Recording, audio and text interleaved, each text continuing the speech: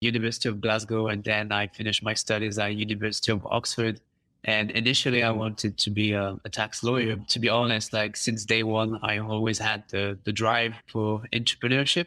And I was always making some side projects, like freelancing in SEO. I had a passion for design as well. So I was doing motion design and stuff. And I had some e-commerce shops as well. And when it was about to become a lawyer, I did become a lawyer. I decided to don't take a job and to focus on SaaS with my co-founder. So yeah, I imagine it was the entrepreneurship drive, basically. Okay. Was it your co-founder who kind of like nudged you like, hey, let's do this? I mean, or was it 100% entirely on your own to make that decision? Yeah, I think he played a part like 10 to 20%, but I think even without him, like I would have decided to go full send on a startup on my own, and also looking for other co-founders. I don't know. But yeah, we met doing a hackathon a year and a half ago, actually, and we didn't know each other, and we teamed up and we won the hackathon, and then we did a few projects together. And this is how we realized that there was a good fit, and we had the same mentality about building a business and then ultimately building a startup. And so, yeah, for sure, he played a role in it.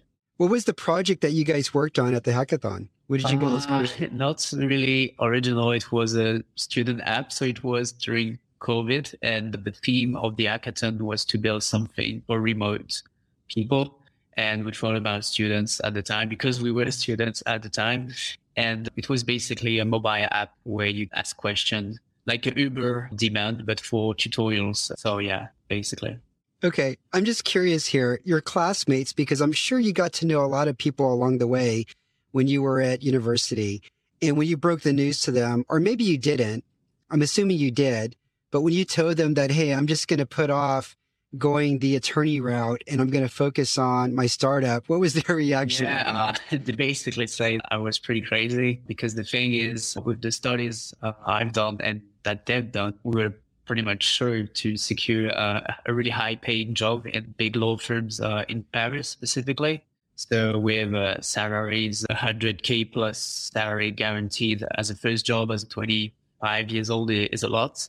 And so to say no to that, to live on your savings in an apartment with your co-founder in a small city where you know no one, to build a startup, they thought I was crazy. But in the sense that the clients you have in a law firm, they took the startup route, and they were not lawyers, for example. So big clients in a law firm, you see, like when I was talking with them, like they would always ask, like the thing is, when you are in a law firm, you always ask people, what's your goal in your career? And they always say, I want to become a partner in the law firm. And when I was asked this question, I was always replying, I want to be a client, because the client had way more leverage than being a partner of a law firm. And being a client meant that you pretty much have had a successful startup, at least in the firms I was working in. So. Right. Yeah. Yeah. No, I get it. I get it. Let's move into Breakcode, which is a code email outreach software with personalized icebreakers powered by AI. How did you come up with this idea, you and your co? Yeah, initially it was a side project, and originally we had a SaaS, was a live chat software, basically like Intercom, but for SMBs. And we were trying to grow that, but it was in its early stage. And we decided at some point to add more features. And one of the features was to add cold emails within this software. And then we discovered AI thing with OpenAI, etc. And we played with it for a whole night. And just in a couple of hours, we had the idea of Breakcode, because at the time I was prospecting a lot and sending cold emails to people, but I was spending a lot of time personalizing the first lines. And we got the idea pretty quick, and on the same day, so it was 26th of December precisely, we bought the domain, chose the name in like 1 minute, and 2 weeks later there was the MVP, and that's pretty much how it was born. So from a personal problem and as a side project of another project. Yeah. Now you mentioned you opened the AI and you started playing with it. What do you mean by that exactly? Yeah, because the thing with OpenAI, like, you know, you have you have pretty much a platform where you can play with the AI. But the thing is, we realized that all the platforms, they were just taking OpenAI and plug and play into their software to use with the AI. And so we realized we can go way beyond that to have better outputs quality. And so when I say play with it, so we started to think how we can improve it. So yeah. Okay. And where did you find this platform at? What do you mean by that? Like this software, this tool, did you go to like a specific place and pull something off the shelf? Yeah, it was pretty much on Twitter. Like people were talking about it, and that's how we found about it. Well, yeah. Does it have like a name or anything? You mean, OpenAI? Yeah. Okay. So that's the name of it, actually the OpenAI. name of it. So it's basically like the thing that Elon Musk created because he created a lot of stuff. And one of the things he created is basically an association, a public association. And what they do is basically they built an AI model and they put it for free for the people. And you can use it in different ways. And you can build also on top of it with your own models. So there's lots of possibilities. And it was in private beta for a year. And then in last year, like in the end of the year, they released it as a public beta. So now everyone can pretty much play with it. And then you can build specific use cases if you know how to code, etc. Awesome. Okay. And how would you say that Breakcode helps a business? Yeah, I would say Breakcode helps a business in a multiple ways. So the first thing is it allows you to save time a lot on your cold outreach because you can automate follow-ups. You can automate personalization with some system of custom variables with hey first name, and it becomes the name of the prospect you want to reach out, etc. It also protect your deliverability when you do cold outreach because if your email addresses are valid, because the problem is that when you go buying list or go on some softwares and they provide you with email addresses, they say they are valid, but the truth is 10%, 20%. Most of the time it's not valid. So we check that for you and then we don't have your emails bouncing. And then the third thing is personalization. With the AI, we create personalized first lines. And with that, for many reasons, in the end, you get a better open rate, but more importantly, you get a better reply rates because obviously like the person thinks that you personalize the email for them. And you can also, so how we see the AI is more like, the goal is not to automate everything, because if you automate everything, like at some point it will not work, but we kind of see more as an AI, a sales assistant. So you can win way more time. And if you're not satisfied with the results, you can still modify the sentences, tweak it a bit on the info you know about the prospect. But basically what we sell is time saving and more meetings books. Yeah, the deliverability factor is huge. I think I just saw this week Limlist was having a problem with a lot of their emails going into the spam box. And I'm more curious though, the personalized subject lines or the personalized copy, how is that kind of working behind the scene? Where is it pulling that personalization, or at least the suggestions for that personalization from? Yeah, basically we operate with many data points. So right now there's two ways to do it. So when you import a CSV into Breakcode, what you can do is that you most of the time when you down leads in other platforms, you also have not only the email address of your prospect, but you also have the website URL and the LinkedIn URL. And so when you import a CSV into Breakcode, what you can do is to do a mass AI generation. And so for each lead, depending on the website URL or the LinkedIn URL, we're going to generate a few first lines for each prospect. So imagine you chose to generate the icebreakers, so the first lines with the LinkedIn URL. We would generate 4 different sentences depending on the buyer of the prospect, on the voluntary experience, the award experience, and if the prospect has any recommendation, we'll generate something. And so if, for example, you have a recommendation from, I don't know, you, Eric, you have a recommendation from Anna Hathaway, and we're going to say, the AI would say something like, oh, so the recommendation that Anna Hathaway lets you, I really like how you're passionate with your podcast. Keep going. Something like that. So, yeah. Oh, wow. Well, interesting.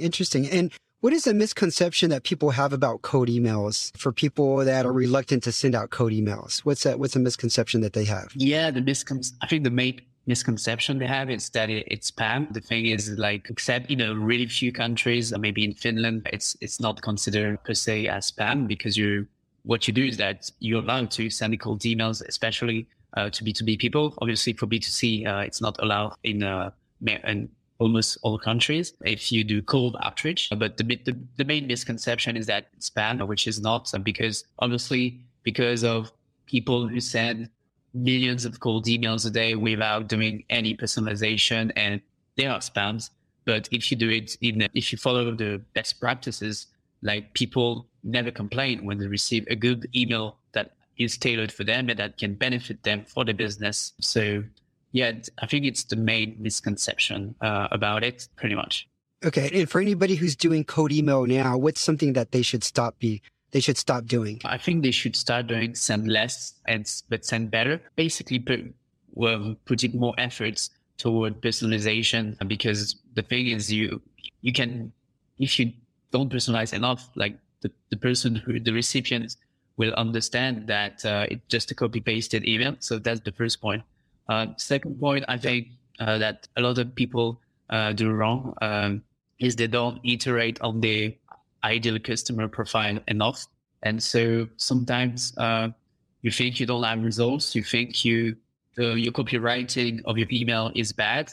The truth is, maybe you're not targeting the right people. You should iterate more on many verticals. So this is the main problem, because even, to be honest, even if you don't personalize your outreach, if you targeted the perfect people for your product, there will be no problem because it was done in the perfect manner. So yeah, really nailing the ICP part, so ideal customer profile. Yeah, so true, so true. I send out onboarding welcome videos, at least 20 a day, and I get much better results if I segment by the type of industry versus SaaS versus education versus online creator. And I have a different message that I share with those people, and the results are much, much better than if I just send what I think is a good generic welcome video. You sent out a tweet where you mentioned a while back that in just a few weeks after releasing your MVP, you did like $20,000 in MRR, and that was your annual goal to start off with. What accelerated that growth in just a short amount of time? Yeah, just to precise on this tweet, we never say it was MRR. We will say we made 20K in a week. It felt like we reached our MRR goal, yearly goal. But it's not, because it wasn't MRR, just to precise. And so, yeah, how we did it is that we did an early launch on Facebook groups, and we built an offer to get early adopters in exchange of a nice deal.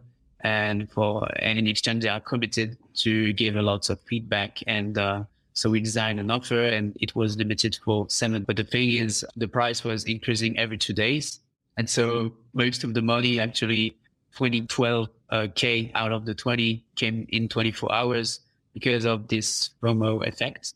And so, yeah, that's how we did it. So we had 2 weeks. So we had 3 weeks after launching the MVP. So we did build the MVP in 2 weeks.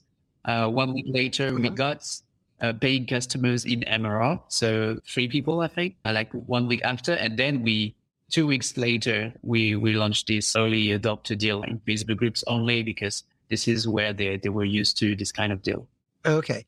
I know you had a successful launch on Product Hunt, and I see you on Twitter, obviously. And now you mentioned Facebook groups. What's sort of the mix of where you're getting your early adopters from? Is it like 30% from Twitter and like 40% from Facebook? I just wonder if you can share more information about it. To be fully honest, we still haven't figured out what is the perfect acquisition channel for us. Initially, we thought that Twitter might be used, but we actually have loads of traffic from Twitter each day, but it doesn't convert that well. So maybe the traffic is not qualified enough for what we do. But obviously, we are sales automation, sales engagement software. And I'm pretty sure that what we should go after is LinkedIn. And so right now I'm trying to build a presence. But right now, like, most of our traffic comes from Twitter, Product Hunt, because once you launch on Product Hunt, every single day you still have traffic from Product Hunt. So we get a good traffic from that. And then it's Google, just with the brand name. People write the brand calls themselves on Google. And we started SEO of it, so we have a few traffic from this. But I would say that half of the traffic is Twitter. Then it's pretty like 10% of pretty much everything. But the goal is to switch that towards LinkedIn, because I think this is where the qualified leads are. Because every time I do a small post or even like really small things on LinkedIn, I got more results. So I think I should double down there. But yeah. Okay, fantastic. I signed up for a trial, and the onboarding emails I received afterwards were amazing. It included these short little videos explaining how to do some function in the platform.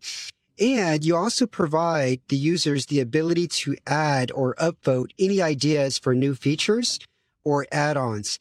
It seems like a lot of thought went through the customer experience. Was this something that you spent a lot of time on thinking about before you actually launched? And if so, did you have any inspiration from another product or from someone else? Yeah, to be fully transparent, we got inspiration from another product that is called Spoke. I don't remember precisely what they do, but it struck us that they had this feedback page where you can upvote features. And basically, this is where we got the idea that it was really good, especially in the early days when you're building a product that have people and early adopters engaged, because some people, they are engaging in the live chat, requesting for features, fixing bugs or whatever. But most people, they will not send you a message, and they rather just upvote quickly something or write anonymously a proposal as a feature. And so, yeah, we took inspiration from, and how they got inspiration too. I think it's because on Twitter, there's many products who do that. And so yes, this is basically how it happened. Okay. And what is the trajectory? I mean, what is your goal for the year in terms of ARR this year? So in terms of, basically our goal is to go from, beginning of this year, from 0 to 20K MRR. So then you multiply that by 12 and you have the ARR. But basically, this is the goal, 20K by the end of the year. Not precisely by the end of the year, but for the 1 year, for Breakcall's 1 year anniversary. So maybe for the MVP release, so 8th of January or 26th December, depending on the date you want to choose. Yeah. And well, the first quarter is almost over. So how are you doing? Do you think you're like 25% of the way or 10% of the way? Just kind of a rough estimate. Yeah, the early months are always the most difficult, as you might know. And so right now we're about to break the first K in MRR, but it's compounding. We know it's compounding. We've seen that with other founders and who share the MRR growth. And so I think the most important steps is to break the 1K milestone. And if you manage to break the 1K, 2K, 3K, then it's compounding like crazy. Like we have some friends who just, it took them like 7 months to break the 1K MRR. And now they just they added 2K in MRR in just 1 week. So they jumped from 4K to 6K pretty quick. So it's really hard to figure this out, but once you have it, we believe it's compounding like Twitter followers, like whatever in life. Yeah. What's something that you would recommend for all SaaS startup founders should either start doing or stop doing based on your limited experience here, but you're having a lot of success so far. So what would you suggest? Yeah, I think just do things, because sometimes you myself too, still today, you overthink too much, and sometimes you just need to do things, and you will see if it works or if it doesn't, and then you can just iterate fast. I think the most important thing is speed. So you need to be quick, so you need to be fast, because if you are, maybe the others are not, and if you are not fast enough, they will. So I need an update, like this kind of some competition. And so if you want to catch up the gap also with big players and established players, it's the only way how you can do it, especially that we try to penetrate quite a competitive or have saturated market. And so speed is highly important. So yeah, that would be my only advice, of being a doer and just do things. Okay, cool. Before we go, I have a couple of fun questions for you, because I like the audience to get to know who you are a little bit. If you weren't a startup founder, what occupation would you be? And you cannot say tax attorney. Yeah, it's a tough one. I think like I was thinking about it yesterday night. Actually, I think I would have been probably. I really like imagining and writing stories, and I have a passion for video since I'm a child. Initially, I wanted to be a 3D character designer for video game, and so I really like worlds and imagining worlds, so stories in the end. So I think I would have loved to write stories, especially stories in the cinema industries. So yeah, maybe something related to that. Yeah, no, I can attest. Your writing is very good. In fact, I think you've taken your Twitter following from virtually zero. When did you get on Twitter for the first time? So yeah, I was a LinkedIn guy initially. So I discovered Twitter in November, and my account was 1 year old, but I got only one follower, and so I really started Twitter seriously with one follower on I think the 8th of November. And yeah, now we're approaching maybe 5K today. So yeah, in like 4 months and a half, it took off. Yeah, that's amazing. That's amazing. Second question for you, Arnaud. What's the most death-defying act that you've ever done? Death-defying act, you say? Yes. What's an example for you? Oh, well, I think maybe skydiving.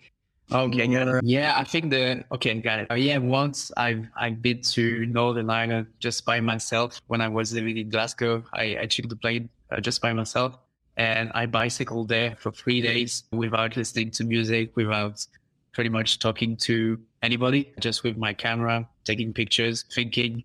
And yeah, at night also, I was bicycling at night. So, and I was going to crazy places. I almost died actually under a lost castle. And yeah, crazy story. Yeah, with bats, etc. In the strange cave. But it was one of the most wonderful things I've seen too. So yeah. You were exploring this underground castle by yourself, or? Yeah. Actually, there was something that was saying, yeah, you are not allowed to go beyond this line because otherwise it can be highly dangerous. And so, yeah. But it was so beautiful because it was a magnificent cave under a castle that was built on top of a rock next by a shore, and the view was so magnificent. So I went for it. And I almost got took over by the waves because there was giant waves under the cave. And when I looked up on the cave, there was like 200 bats or something. And I hold my breath not to scream because I got tricked out of it. And because the rocks can also fall and then you can pretty much die pretty quickly. So yeah. Yeah. Did you get any good photos at least? Yeah. Any good waves coming in? You're like in this cave with bats. What? Oh man. I bet you slept good that night, right? Yeah. But there's so many stories, and this in Northern Ireland got also almost eaten by a fox. Like, no, there's too many stories. It was pretty dangerous. Everything that I did this short trip. You just had like a backpack with everything in there. Your tent. I wanted to go there, and all of my friends wanted to go there. So I said, okay, I'm gonna buy the flight because it was just 17 pounds back and forth, and to go there. And so I went there by myself, and there's nothing in Northern Ireland. There's no lights at night when you go to a village to another village. You're pretty much lost in the land. And so I had a bike with no light. I rented a bike, but the light was not functioning. And then I was up in a hill, and then I was sweating because I was scared. I didn't know where I wanted to go. My GPS wasn't functioning. I'd lost track of the right route to find the place where I was supposed to sleep. And then in front of me, up in the hill, there was two giant foxes that I named. I was used to fox in Glasgow, but it was giant. These ones, they were really big. So yeah, and they were wild, right? Really wild. Yeah, they were just looking at me. In the hill, I cannot go fast, so I cannot, Yeah. And so, but if I stop, I'm really stopped. So I'm really stopping. So, and so the only way I managed to fight them, I screamed like I was about to die. And so I screamed so hard that they moved a bit. And then they were following me when I was bicycling. And so, and then I I found the village and they stopped following me. But yeah.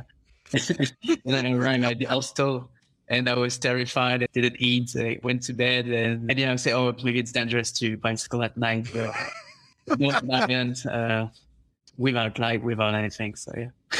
Yeah, no, that is so cool, man. That is so cool. Arnaud, thank you so much for being on the show. Where can people learn more about you, Arnaud? They can learn more about me on Twitter, sharing my story here, and hit me up on LinkedIn. It's here I respond the most. So yeah. All right, fantastic. Thank you so much, Arnaud. Yeah, thank you very much, Eric. What an inspiring conversation with Arnaud. Many people couldn't do what he did. Walk away from a sure thing that would have given you a comfortable life to taking a gamble in a life of uncertainty. But I think after chatting with Arnaud and hearing his story, you realize that he's experiencing something that being an attorney probably wouldn't have offered him, a life of fulfillment. You can just tell by his voice.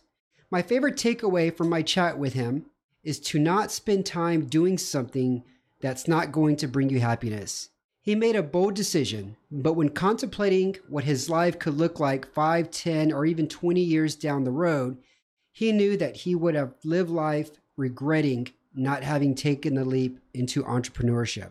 I've included links for this show on the ICO website and a newsletter. It's number 44. If you forgot and if you enjoyed this topic, feel free to give us a review and tell others about it. As always, thanks for listening. Keep hustling out there. This is Eric signing off. Thanks for listening to the show. If you enjoyed it, I'd really appreciate it if you could give us a review and star rating. Also, don't forget to sign up for the ICO newsletter at innovatorscanlaugh.com, where you can get the bio and details of each guest. Thanks.